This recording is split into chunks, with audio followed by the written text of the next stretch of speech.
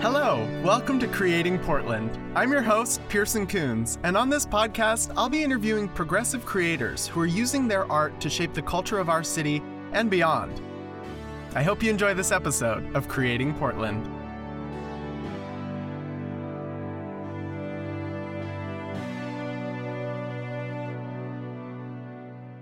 Hello, everybody. Welcome to Creating Portland, the podcast where we interview progressive artists and talk to them about how they are shaping the culture of Portland and beyond through their art. We are here today with the incredible Dawn Jones Redstone. First of all, what a celebrity name, but let's get into it.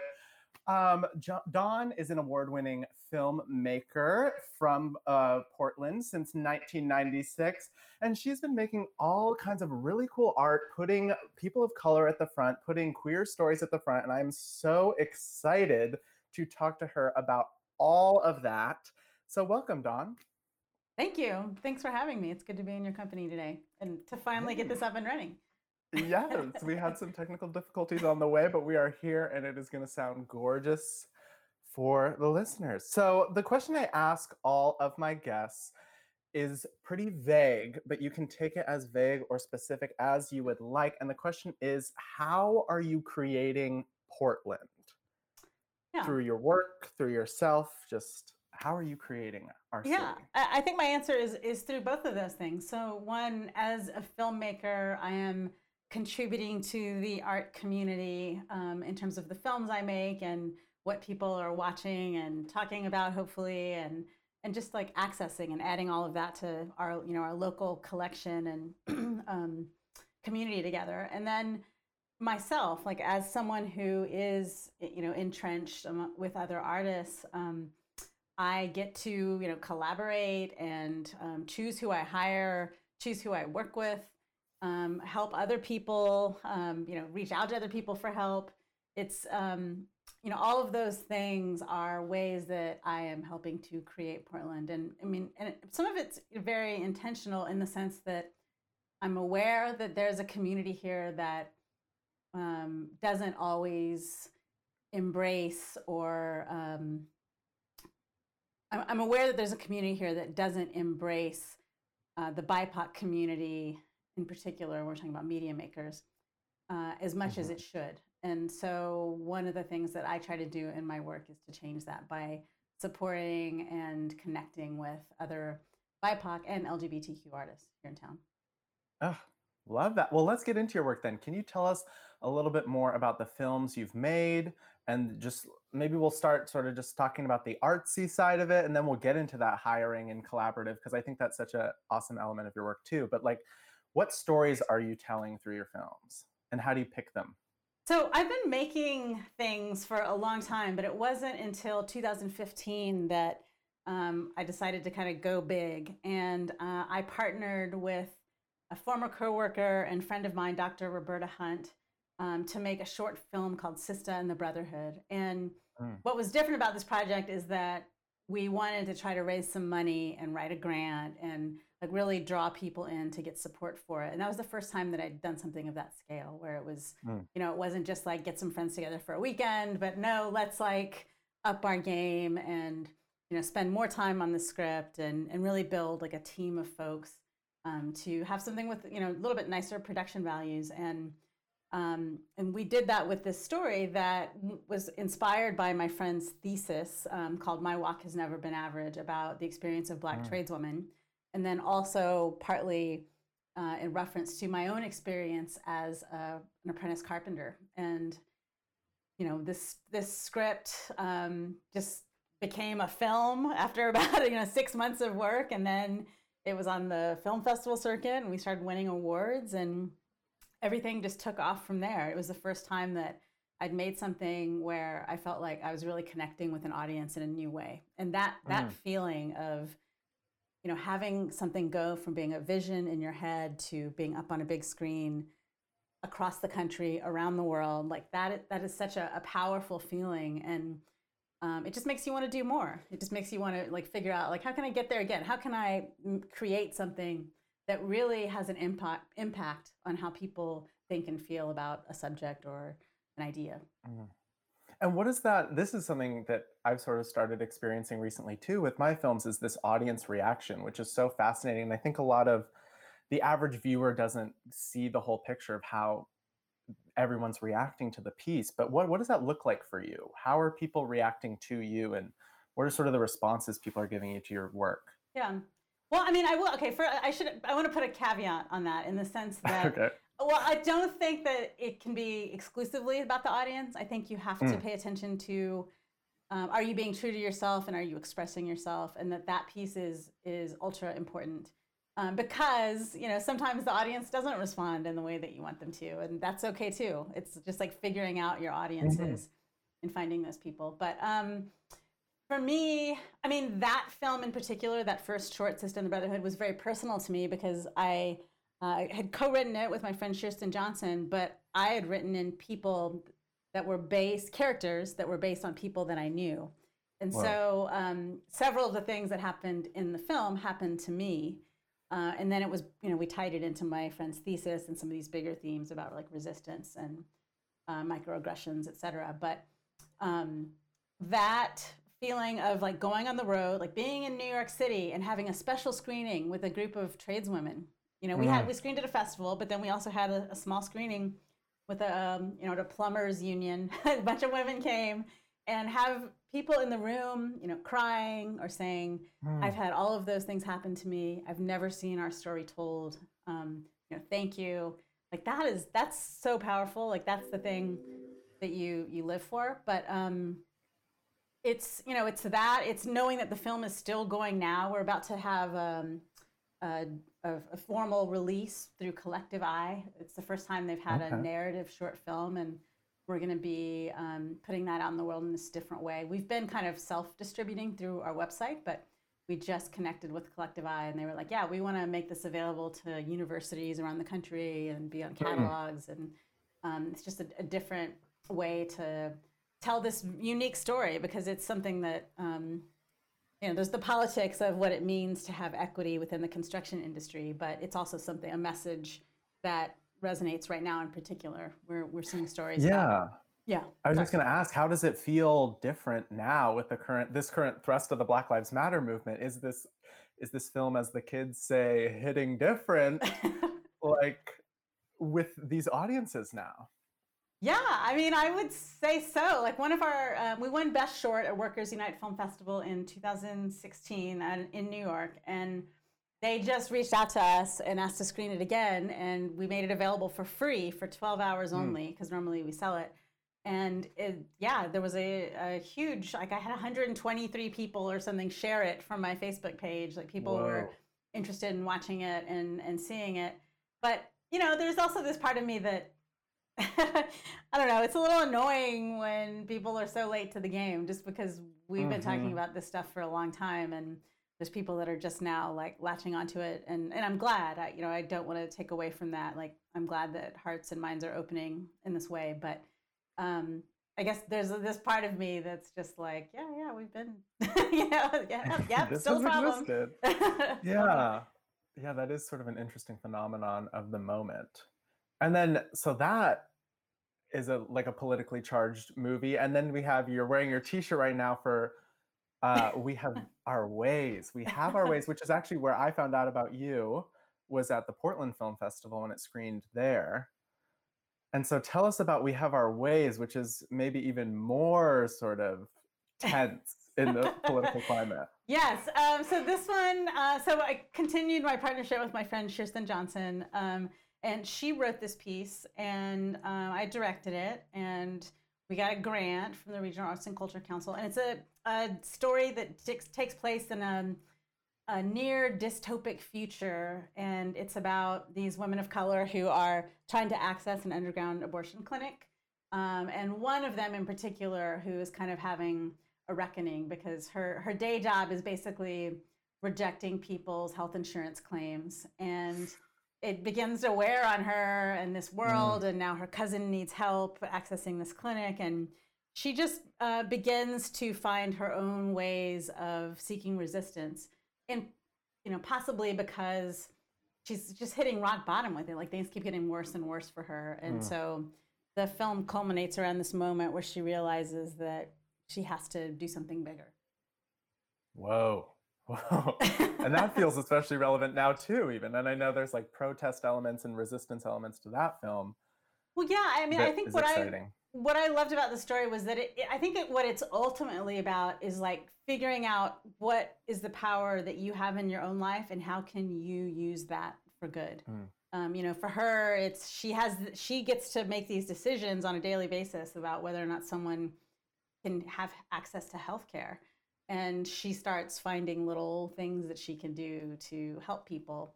But then in this broader story, she's also just kind of like ready to sign up for the resistance by the end of the film. Yeah, which is how a lot of us are feeling right now in this moment. Like, sign me up, let's go. Awesome. And then most recently, we won awards together actually for the Oregon Independent Film Festival, but I'm sure it's done very well at other film festivals as well. But your film Magnificent, tell me about that.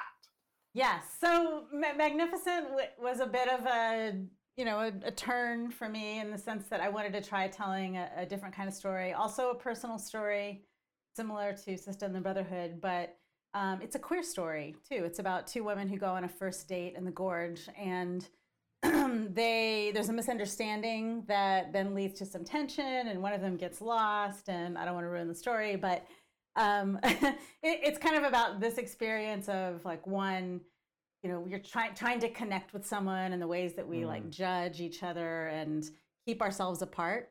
And this woman has a reckoning in that she just realizes that, maybe she should be viewing things differently. And at the same time that she's like wandering lost in the forest, and a series of things happen to her that lead her to that. And then it has this surprise Pacific Northwest ending that I don't mind saying here, that they stumble upon the salmon run and see this, like, what I consider to be this like miracle of nature, where you see, the salmon swimming upstream to spawn and die. And it's this, it's a simple metaphor for life, but something that if you see it in nature can be, a transformative moment, as it was for me anyway, the first time I saw that.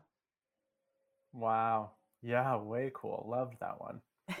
Okay, yes. So you're telling these super compelling stories, these beautiful art pieces. And if you've seen any of Dawn's films, you know how gorgeous they look too. And then tell us more about this intentional hiring and collaboration and inclusion of BIPOC artists, because I think there's this fervor of this moment right now to hire more BIPOC people, which, like you're saying, is annoying that it's only happening now when you've been doing it for years, including all of these awesome collaborators that we already have here. So tell me more about that. Yeah, well, so part of it is that I worked at a nonprofit for 9 years that was focused on helping to prepare women for careers in construction. So I was the trainer, and I was surrounded by women all the time, and in terms of who I was teaching and my coworkers, and all of us trying to like break into this male-dominated career.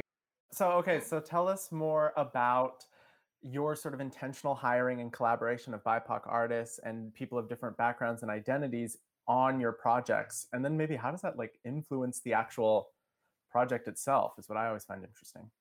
That's a good question. Well, so I have a background in helping women get into the male-dominated career of construction. It's what I taught a pre-apprenticeship class for a number of years as a former carpenter. And I guess when I started to make films, I brought that knowledge with me about, like when I think about, hiring someone on a crew, that represents a job for someone. It represents a way to earn a living and get by, support family. And when you look at who typically makes up crews in the film industry, similar to construction, it's mostly white men. And so I feel a sense of responsibility to try to provide opportunities for people like me. And I mean, there's that piece that's like, let's spread, if I have some grant money, hey, who am I going to spread that around to? But also it's way more fun for me. Like, I love that experience of being on a set with people that look like me. Like that's a really good feeling. And I think it's also particularly important when we talk about media making, that we see broader representation both in front of and behind the camera, because people say that like cinema is a representation of our hopes and dreams as a society, and if that's really what it means, and I do agree that that's what it means, then we want to make sure that we see all kinds of media makers, that something that represents who we actually are as a people. What is the percentage of the population that we should be seeing both in front of and behind the camera?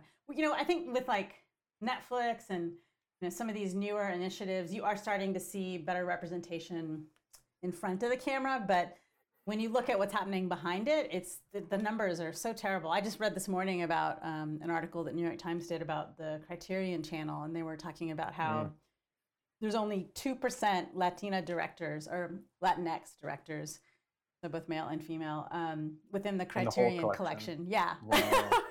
And I mean, there's all these people that are kind of like gatekeepers. And I mean, I think it's just implicit bias. I don't think they set out to keep people out, but I think maybe they watched a film and they didn't connect to it. So they just assumed that that's not art or that's not worthy. And I'm just interested in, one, people making spaces like that for myself and my art, but then also I have some power and I can choose, who I can reach out to and help lift up and bring with me also. Wow. Oh, inspiring words. Yes, thank you for putting that out there. I think that transitions really nicely into the next sort of big question of the podcast, which is, how would you describe the Portland art scene or the Portland film scene in general? What are the things that you're liking about it? And then what are the things that we need to improve on or work on as a community? Yeah, let's see. Well, I mean, one of the biggest ways that I connect to the filmmaking community is through some of the organizations in town, whether that's Northwest Film Center, OMPA, Cooch Collective, Women in Film, Film Fatales, Open Signal.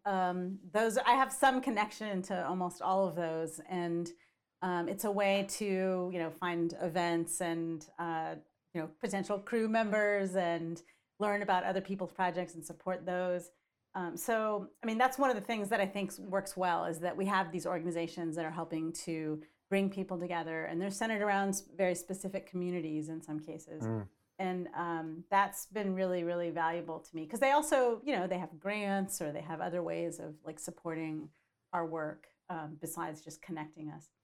And I think one of the things that is not working well is that in order to earn a living as a media maker, the most lucrative work is on the commercial side. That's where you can do something and actually be able to pay the bills in a way that, the indie films that I do, I get grants and I raise money, but we're always short of money. And it's not the same thing as being on a commercial project where, companies are investing, large amounts of dollars to get the look that they want. And when you look at that industry, when you look at the commercial side of things, whether that's literally like a Nike commercial or, a TV show that's coming to town to shoot here, and you look at who's on set, it's not, the representation is not good. It's not enough. And so one of the things that I'm doing is actually through OMPA, Oregon Media Producers Association. I just joined the diversity committee, and like kind of at the start of COVID, several of us did. And it's the diversity committee right now is mostly made up of BIPOC LGBTQ media makers. And we are trying to figure out ways to address this. And so one of the things that I was interested in working on was the Oregon Film Incentive Program, and like figuring out ways to build inclusion into that. I mean, luckily, Tim Williams, who heads that, he's on that himself already, and we're just kind of trying to find ways to help him do his thing. But there's also there's people working on diversity in hiring. There's people working on some kind of certification program that would help companies figure out how to improve their numbers. So I mean, I think those are probably the two biggest things of like what's working and what isn't, the two things that come to mind. Yeah, and it's really interesting that you bring up how tied it is to the money side. Like the money is the biggest problem, and then there's this diversity problem as well, and they're so intricately connected, right? Like these incentives don't require any level of diversity on the set or behind the scenes to get those incentives to film here.